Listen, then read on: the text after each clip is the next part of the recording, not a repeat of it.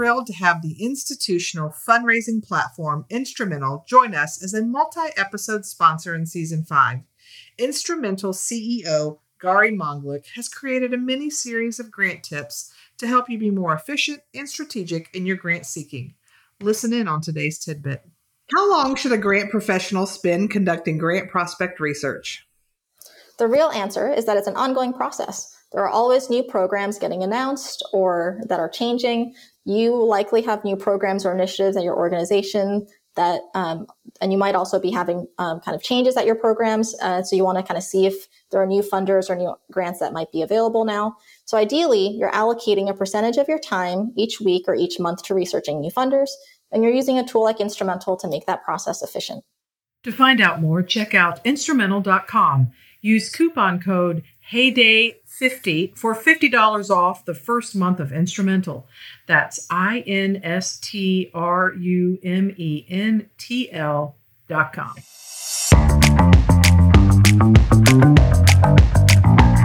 Hello there, I'm Kimberly Hayes-Day-Muga.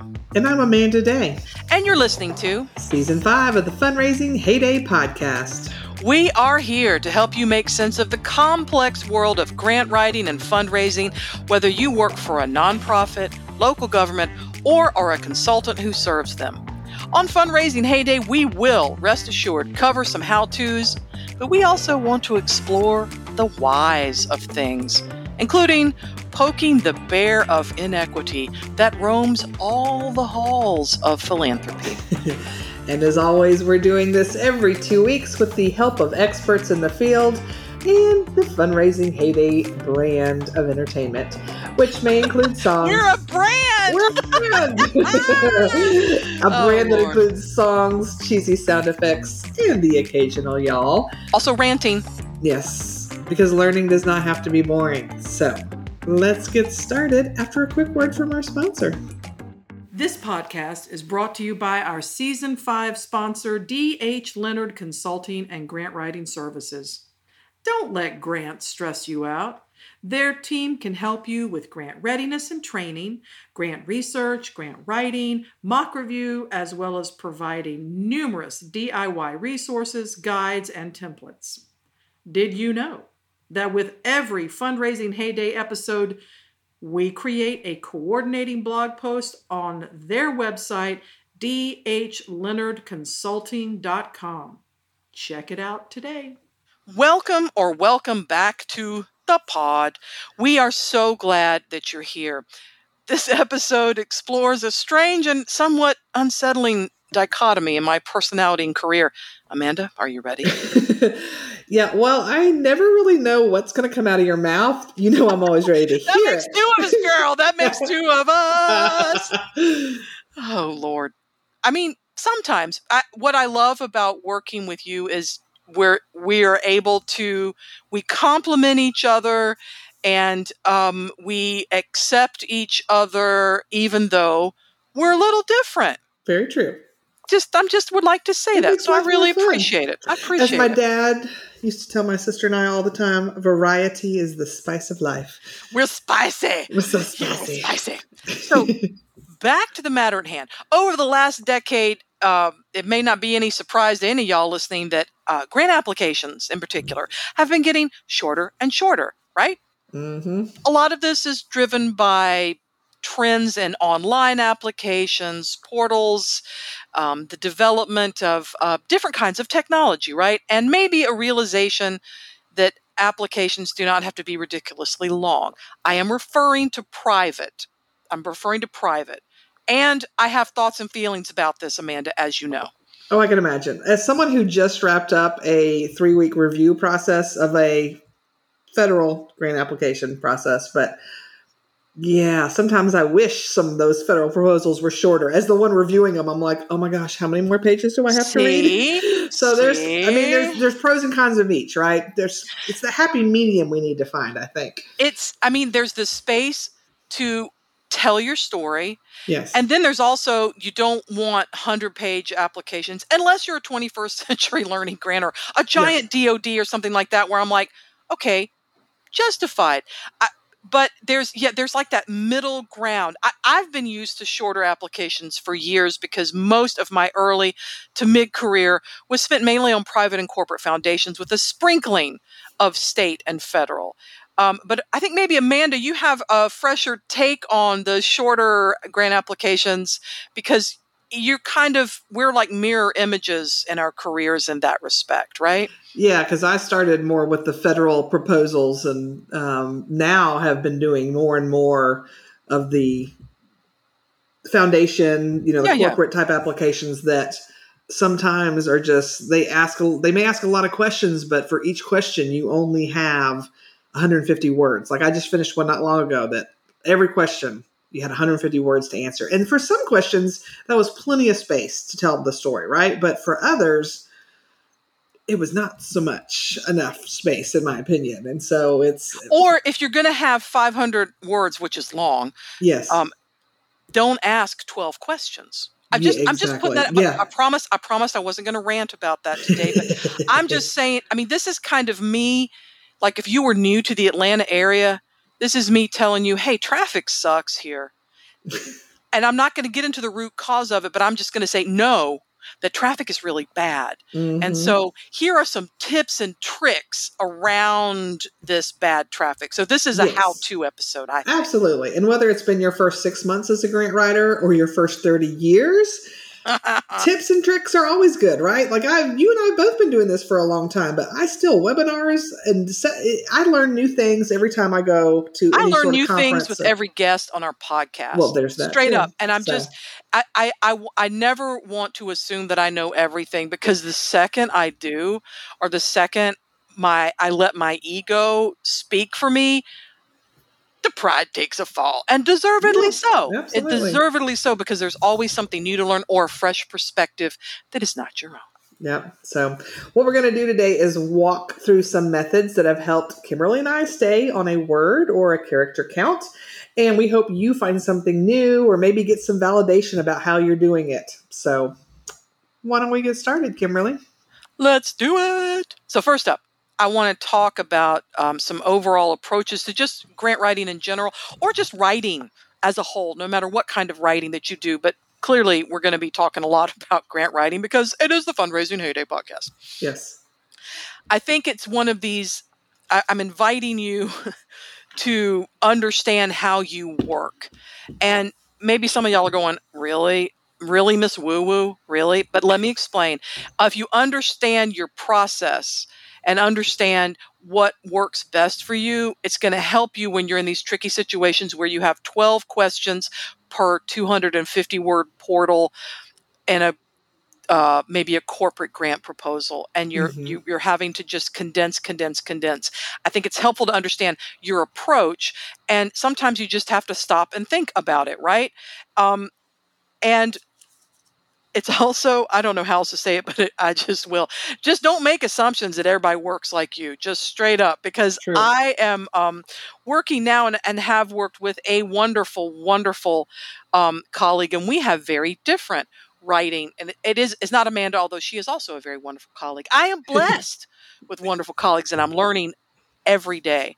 But we have very different styles. And as you may know, if you've been listening for a while, I love to write fiction, particularly young adult historic mysteries. And I've taken classes in this, and I was so fortunate to be in a great class, but I learned something there that definitely applies to how to understand your grant writing process.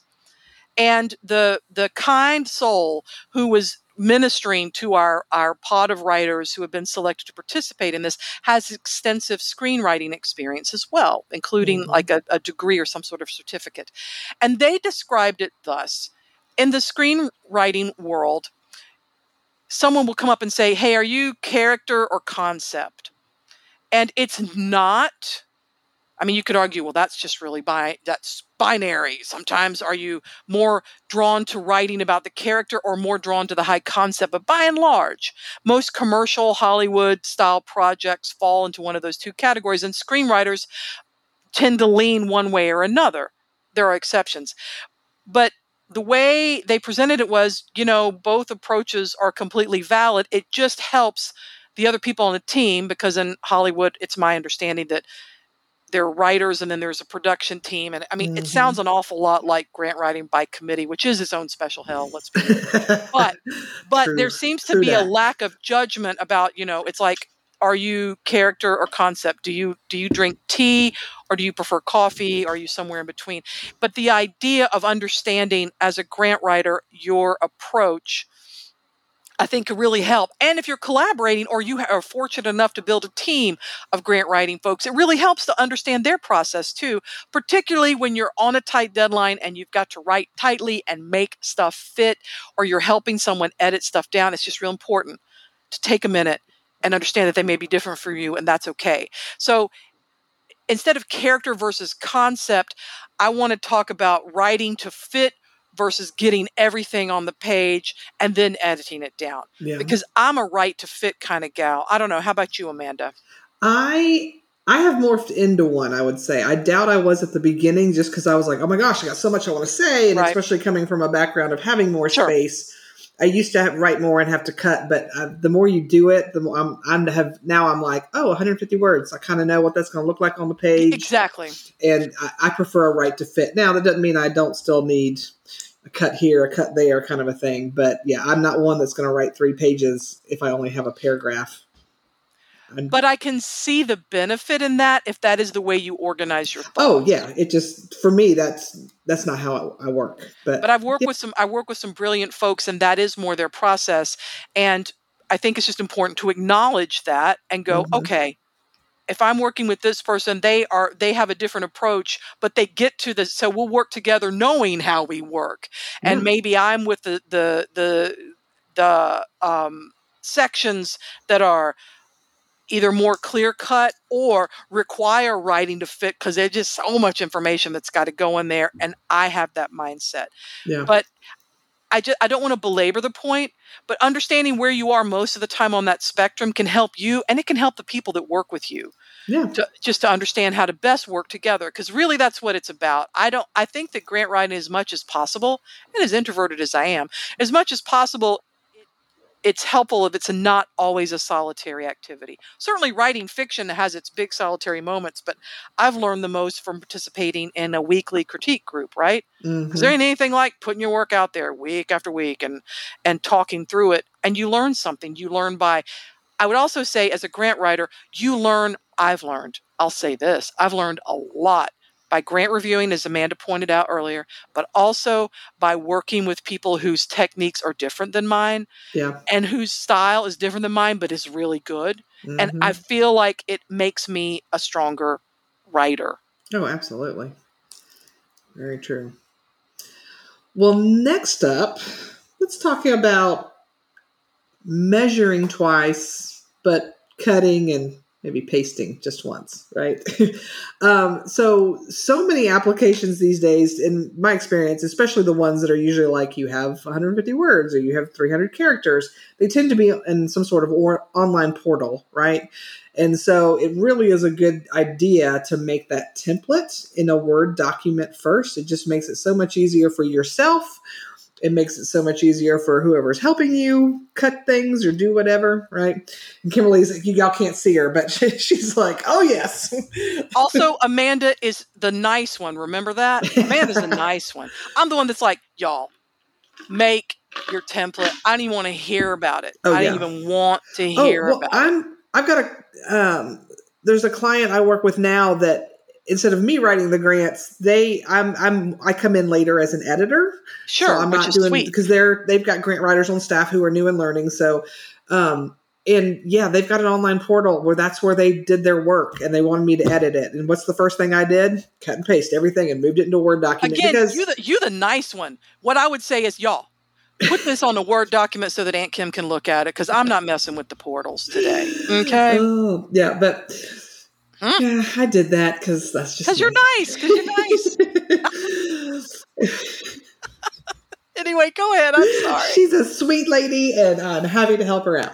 That's nice. Especially she's a staff member that only is allowed to spend 10 hours of her week on grants. So if I can help cut down some of her hours, I will do that for her. But maybe moving forward, it's like, Yes, I hey, would recommend. we're going to edit in a Word document. Hello. Exactly. How are you? That's a Welcome. suggestion I will be making Thank as you. I submit this thing. But by putting it in Word first, it helps you to measure the if whatever the count is. So you can write all your stuff, then you can go and see, am I within the limits? Am I, and things. It's not even, are you over it? Like, are you over it by a few characters? Are you over it by 300 words? Like, how much are you going to have to come back in and cut? And to get it to fit. So when you put it in the portal, it's going to fit. You're not going to get any error messages telling you it's too long, right? One thing I will say about this method, though, even though I prefer to do the Word document, I have learned that sometimes, let's say it's 150 characters I've got to write, right? Word will tell me I've got 149 characters. I'm like, somebody's sweet. lying. And then you put it in the portal and it tells you you're over by 8 words. And you're like, wait, what? I thought I was. And so the lesson there is don't wait till the last minute to transfer everything. Because you may think, oh, it's perfect. It's done in my Word document. It'll take me 2 seconds to transfer it over to the portal. Maybe. You may still have to do a little bit of cutting or trimming. So make sure you check that out. And the reason why I harp so much on make a Word document is because several years ago, I was well into my grant writing career, and I was getting a little cocky, right? I'm like, I got this. I'm gonna just type right into the portal, whatever, man. It's about a program. I've been working here for 6 years. I know this. I've got this. I know it's gonna be quicker. You're gonna get it knocked out and move on with your life. And this is me. This is why yeah. So I'm like, do. Yeah, I'm putting this in. And then boom, the power went out. You lost everything, didn't you? Sure I did. So, you're all like, wow, Kimberly, you're super opinionated. I'm like, it's the voice of experience. And, and I knew better. Of course, I still do things and I know better and I still do them. But I'm just saying, you don't want that experience. And by the way, it wasn't a storm. It was this particular facility was located around a lot of trees and the power lines. Maybe some squirrel met an untimely demise. We don't know. And the point is, I was like, I got this. And then I didn't got it. And then I had to work even harder to make the deadline when had I followed my own advice, I wouldn't have been in that situation. Sometimes that's the most painful thing. Like, I don't know how many times I've made mistakes and I'm like, how many times have I consulted with new grant writers and I'm like, don't ever do this. And I just did it because I'm an idiot. No, because I thought I knew. It's because I thought I knew better and I don't. I need to follow the rules I share with other people. So they work. So I'm telling you, you do not want the experience that I had. No one, and it's so easily avoided. But anyway, and also special shout out to funders that think making SurveyMonkey their grant application is a fine idea. Oh, I will have you. I may beat you. I've got one worse than SurveyMonkey. Okay, but then we have to move on to tips because I can feel us wanting to rant.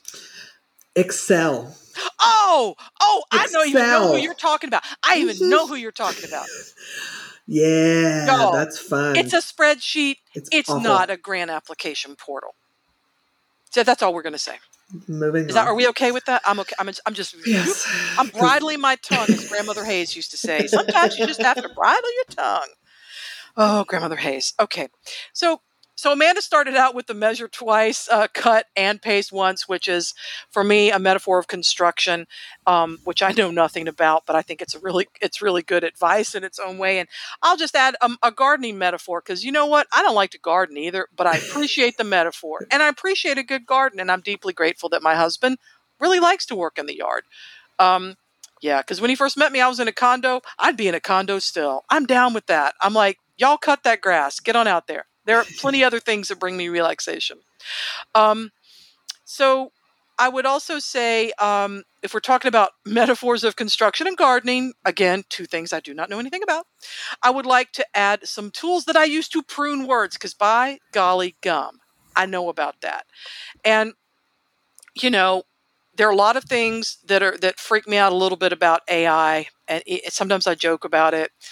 I'm like, well, will we never have to write grant proposals after a while because AI, they'll just. Mm-hmm. But I'm also like, well, until then, here's some cool tools that kind of function as AI that help me, particularly when I am under the gun or on the deadline gun, and really trying to condense, because as careful as I am to try and write and to fit, sometimes I'm left with okay, there's 50 words that have to go.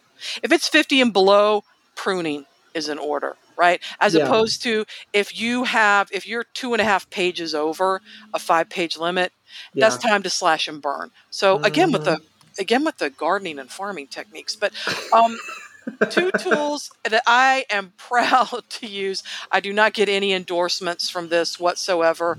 I guess I can take it off on my, it is a business expense. So, but I mean, that's just normal way of doing business. Grammarly, the paid version, because it helps me suss out, oh, right, if I just took that clause away and put it at the end of the sentence, it would be shorter and would save me words. Yes, rephrase button. Thank you. Yeah. And then, of course, and it doesn't take away the need to review everything carefully, but it can go through and help you, particularly around active versus passive voice, which we'll talk about in a minute, and just some phrasing, some complex and compound sentences that if you're writing tightly, you probably need to not have those. Multiple phrases and things like that. If you're trying to prune your words, if you're in a place where you're just wanting to cut and not slash and burn, Grammarly can be super helpful. So I usually do 2 passes. I'll write it, I'll read it, I'll cut what I can, I'll run it through Grammarly, and I'll accept or dismiss. Then when that's done, I'll run it through Word Editor, just the function in Microsoft Word. Mm-hmm. I use Microsoft 365, whatever the latest version is. And so I can't rely on it for everything, but it's kind of like, I guess, using those pruning shears with the long handles that you could get up in the tree. It kind of helps me get to the space where I can clean up the other stuff. And then if I'm like 15 words over, then I can like snip and fix it. Yeah. So I think they're productivity tools that can really help grant writers. But you can't rely on them to fix everything. It's just like having a tool to get it done. Well, and I would point out too, just because Grammarly or Word Editor makes a suggestion, you don't have to take it. Doesn't mean you have to take it, right? Because sometimes I use Word Editor mostly. I should use Grammarly. I don't. But Word Editor, sometimes I'm like, no, that's exactly how I want to say it. And it's not incorrect. There may be a way you think is better, but that doesn't mean you have to do it. And sometimes there are ways I'm like, y'all, that doesn't even make grammatical sense. Same. Yeah. But thank you, AI, because it makes me feel better, because I'm like, they can't exactly replace me yet, because sometimes they got some nonsense in there. Exactly. So. Well, and another thing I would say too is, these are great AI tools, but sometimes a good tool is another person, right? Oh, yeah. And so being able to pass it off to, if you happen to work with a team of grant writers, or, when I worked for the city of Alpharetta, I was the only grant writer on staff, but I found, I had 2 coworkers that were both really good editors for things. Mm-hmm. One of them, my boss, he was really good at all the grammar and stuff. And then I had another coworker, she was a much better content editor. Excuse me. So she was helpful for things, like if I was like, hey, I'm 500 words over, here's what I have to answer. What do you think is, extra? And because she's not married to it. So it works very nicely. It helps. And that is ideal to have someone look at your work. It doesn't always happen, but if you can't have someone look at the work, or if you trim it like the best you can at first, even just using those tools or other tools at your disposal, and then pass it off, then some of that just grunt work is already done. Yeah, that's true. And it's never a substitute for proofing and considering your content carefully, but it can get rid of some glaring errors quickly, and it can save some time, whether you're looking at it next to another person. Well, and I would say too, if you are like, I don't have my own staff who's good at any of that stuff, find maybe another grant writer and I traded that off before with other people. It was like, hey, like we wouldn't read each other's if we were both competing for the same grant, but as long as we were working on, one. And so it was kind of like, sure, and hey, while you're at it, would you read mine? And so we would just trade off grant proposals from time to time. Like and that the was big, helpful. like the big ones, or the ones where you're just like, if I look at this and one more time, I'm just going to ransack Rome. I'm going to be just on the warpath. So yeah, absolutely. So, well, Kimberly, I'm going to see your gardening imagery, and I'm going to raise you on all the time. Yes. How about trimming your sentence construction titles? Oh, you're so funny. We'll do some trimming. So the first thing I would want to talk about is active versus passive voice. Okay. If you have been a long, long time listener, like you were around with us from season 1, when we let you binge all of season 1. Remember, we dumped them all at once. First of all, who hurt you? But we're glad you're still with us. We were like, woohoo, we got a podcast. Listen away. One of our sessions that we did was on Stephen King's book on writing, because I went through a phase where I was really obsessed with that. Yes. Excuse me, I'll have a tickle in my throat that just doesn't want to go away today. Welcome to Atlanta during springtime. Pollen the trees are all making love connections out there, and pollen is happening. Oh, I almost spewed my tea. And she choked. I'm sorry. And we're not in the same room, so I can't help her. All I can do is 911. There you go. Okay, so, but the reason I bring up that book, Stephen King, passive voice is one of his pet peeves, right? He basically said people who write in passive voice are lazy writers, and they just need Which is harsh. Go away. It is. Well, it's Stephen King. So I'm not going to say that you're a lazy writer, but I am going to say that the active voice is definitely 99% of the time shorter. And so when you're writing tight, active voice is the way to go. And if you're sitting here going, Amanda, it has been years and years and years since I had any sort of English class. What is this active and passive voice of which you speak? Basically, when you write a sentence, to be a sentence, it typically needs 2 things, right? A subject and a verb. Who's doing the thing and what's the thing they're doing, right? In the active voice, it's very clear. It's here's the subject, here's the action verb, right? And so an example that you may be writing in a grant proposal. The youth broke the law. Okay, so what happened? The youth, that's who it was doing the thing. And what did they do? Well, they broke the law.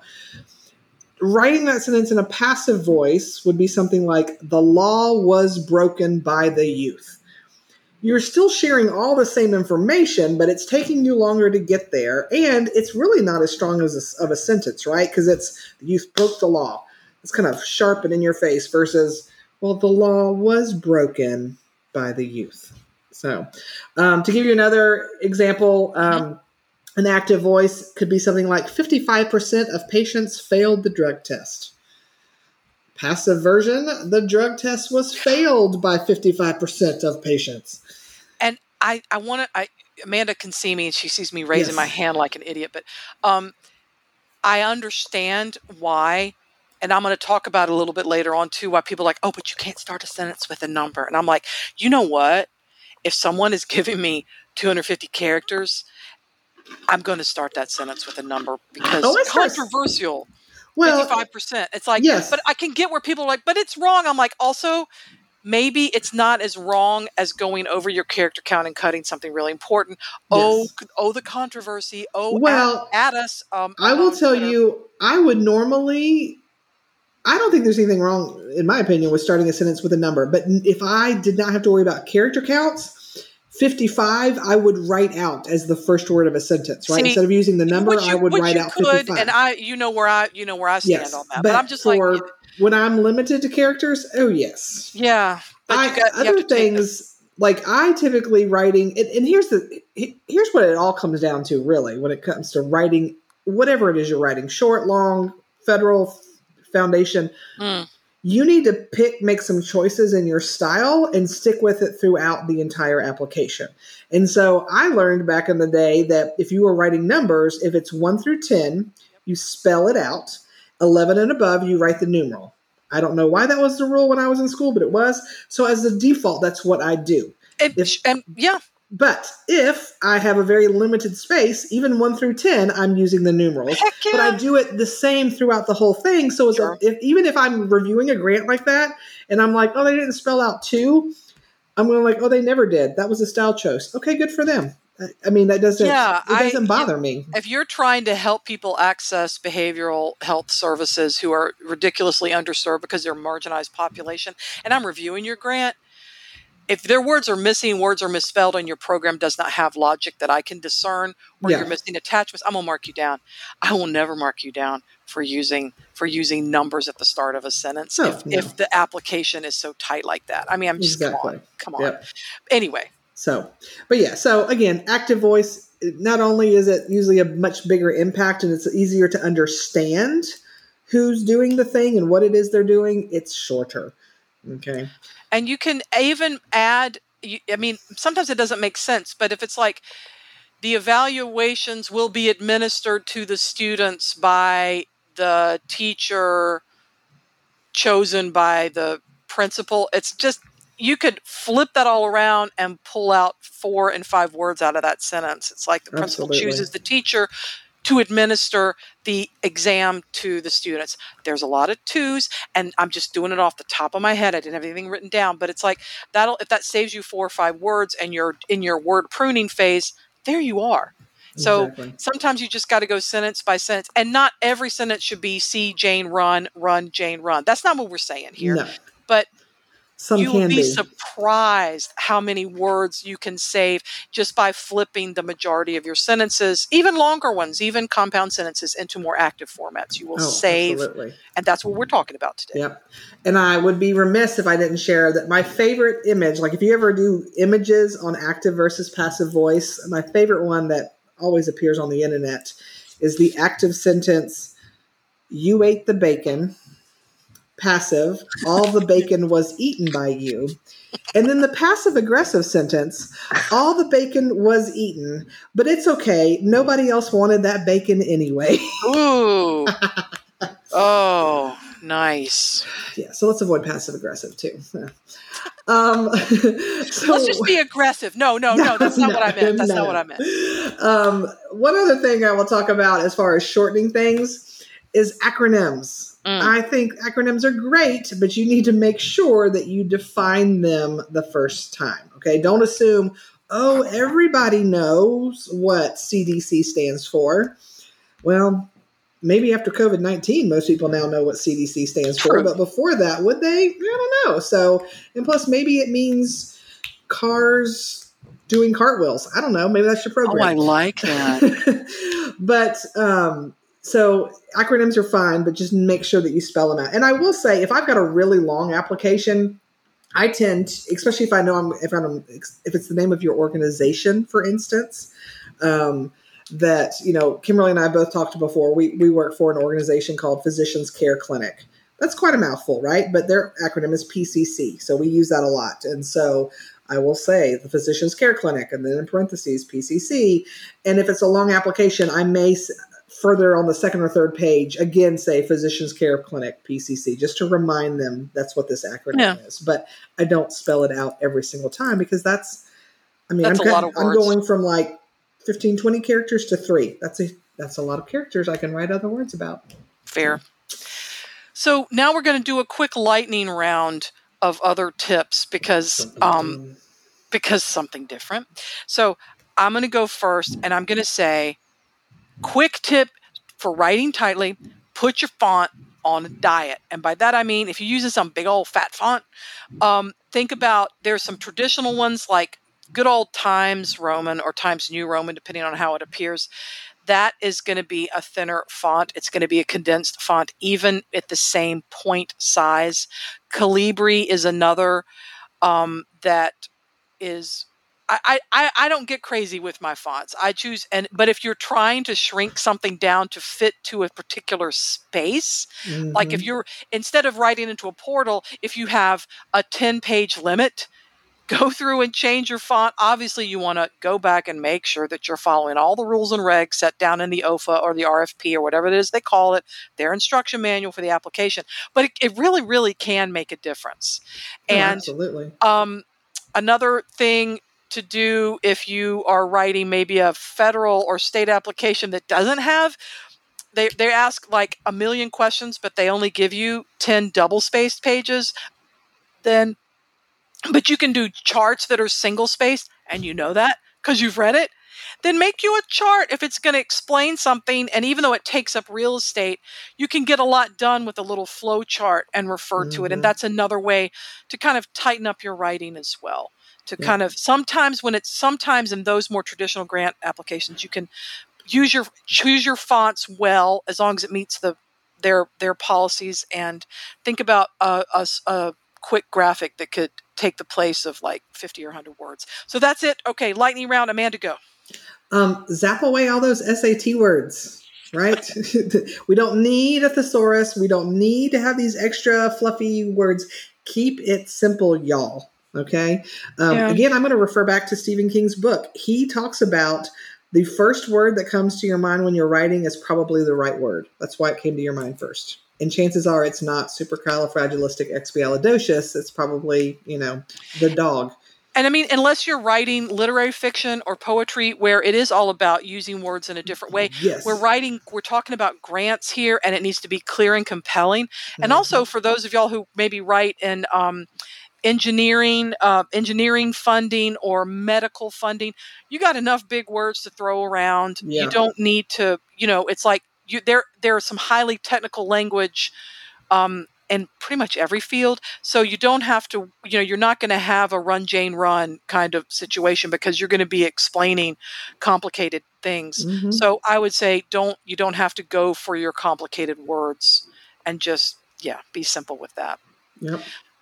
Another lightning round tip here that could help you if you're struggling to condense and write tightly for a grant proposal is read it out loud, right? And if you have to take a breath to finish every sentence, those sentences are too long. If you have issues like lung issues, or you're sick, or something like that, your breath is going to be affected. But if you're feeling good and healthy and you've got normal lung capacity, you should be able to read a sentence and not take a breath. There's some sentences that might have to be longer because they might have names of things. Mm-hmm. By and large, breathing, having to between every sentence, it's like, maybe instead of a compound sentence, maybe that's 2 sentences. And maybe in breaking up those sentences, you could lose a transition word, which will save you. Anything else, Amanda? No. Well, and this is just something that may help too. Like, I have one client that every year in our annual report, we do a feature article on a client. And that's, it's like a 2-page article. I tend to use that for the next year as a story example of these. Here's an example of the kinds of people we serve. And so I take the time to ahead of time write, here's my 500-word version of this story. Here's my 150-character version. Good so call. Then when I know I've got I don't have to figure out, I've got to write this, but how am I going to squeeze it in? I've already got it done, And if I end up needing a 300-word, well, I'll create it and then I'll have it in my list for the future. So the next time I've got 300 words. So there may be some things like that you're going to use all the time, that it may be worth some time sitting down, like your mission statement. Do you have a really long mission statement that sometimes you can say it all, but other times you can't. So you just start thinking about the things that you like. I say this information all the time. Let's spend some time and try to specifically write it to a certain character count. So then it's already done and you're not having to go like, wait, I think I've done this before. What did I cut out? What did I decide was important? You just kind of have your gallery of things ready to go. Org history or background. Overview. Absolutely. Yeah. What are your programs? There's some things I think that you can figure out how to write in a couple of different space settings. So. And I want to also throw in a quick mention. I think it is important to have a style guide, particularly if you're working with a larger team or organization, so that everything comes out using, like, is healthcare 1 word or 2? Y'all, talk about that and get that down. But I would also say sometimes you might need to go back to your style guide. If you developed your style guide 10 years ago, or you inherited it when you came into a new position, as you know, we're being asked to, particularly for corporate and private funding, to write shorter and shorter, tighter and tighter. And as we said a little bit earlier in the podcast, I'm like, you know what? I feel you that you want your numbers all written out because someone taught you that a long time ago. And consistency is important. But maybe you have style guide exceptions for these super tight, like for a federal proposal, do what you've got to do. But for and be consistent, but is there also a way to develop consistency so that in these very tight, more challenging in terms of space kinds of proposals, you have a default that's like, in that case, do this, right? Use numerals instead of numbers, or however it is that works for you, and just agree on that and move forward, because I don't see the point of clinging to tradition when you're no longer being asked to prepare those proposals in the same way, and it's costing you valuable space that you could spend about talking about your mission. And again, if you only write giant federal grants and you've come this far and you're like, what are they even talking about? I'm like, well, stay for the singing or what ranty things. But that being said, the one space saver that I will not recommend is taking out the Oxford comma. I mean, Amanda will cut you about an Oxford comma. She'll cut you. And even though she's the nice one, like, don't poke that bear. But that is not something I would recommend pulling out, because you might inadvertently make a really funny sentence. And if someone's reviewing your grant at the end of a long work day, you don't want them to laugh. Unless you were trying to be funny, you don't want them to laugh because you have a blooper. So I say make the numbers numerals, right, instead of writing them out, but leave that Oxford comma. Yeah. Well, I know I told this story in another episode, but I once used an ampersand in an application because I literally had like 100 characters to explain the benefits of a massive infrastructure project. And I spent more time writing that one sentence. And finally, I was like, to get the bare bones of what I need, I can't even write out and, or it won't fit. And I just decided, you know what? Again, we've talked about this before, knowing your audience. It was an engineering grant. Engineers were going to read it. I was like, yeah, they don't care that I used an ampersand, and we got funded. I mean, again, I've only done it once, and I'm not saying go do it, but I am saying sometimes desperate times call for desperate measures.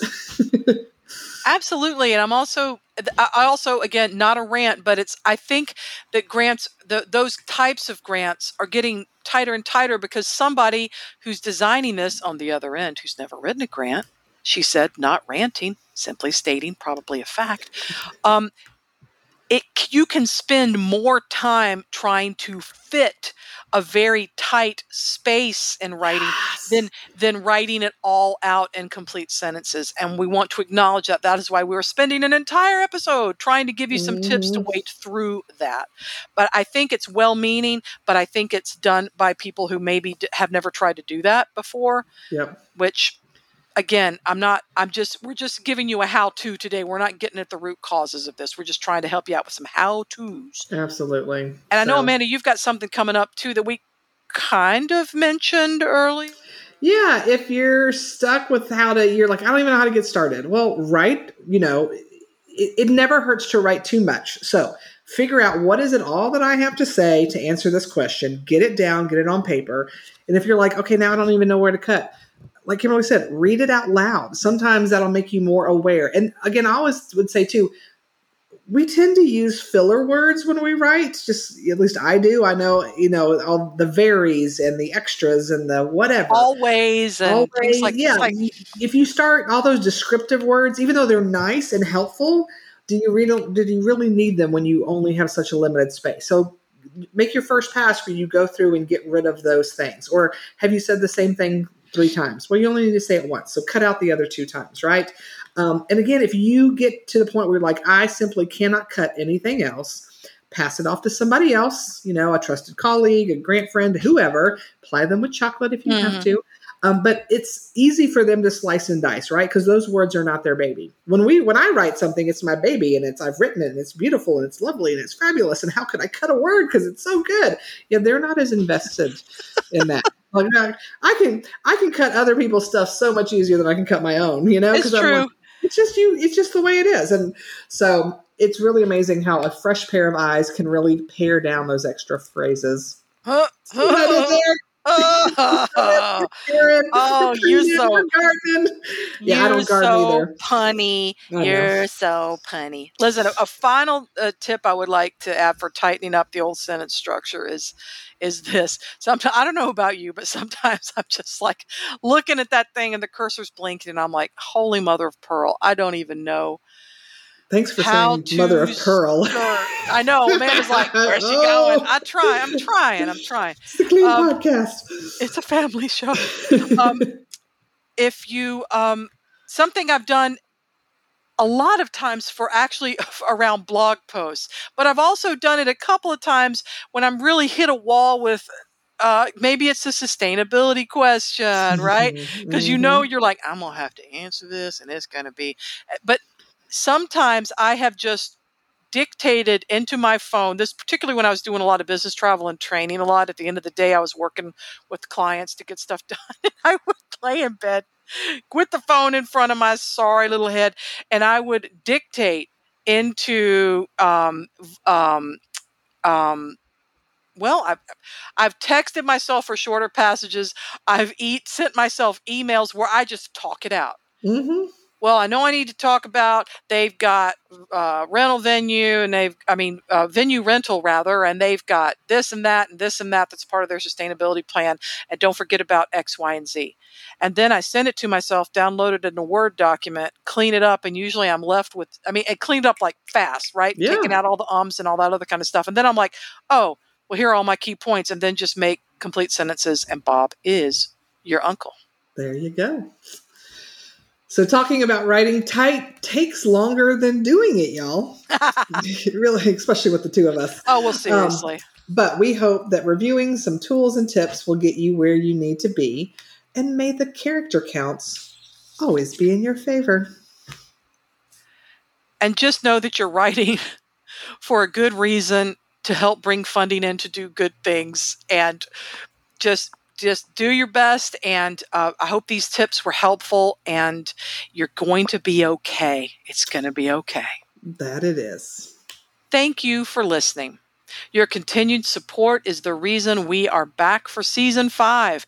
Please follow and leave a review of Fundraising Heyday on Apple Podcasts, or share the show with your friends. It really helps us reach more grant and fundraising professionals just like you. And that's what we want to do. So we appreciate your support. Thank you again to our Season 5 sponsor, D.H. Leonard Consulting and Grant Writing Services.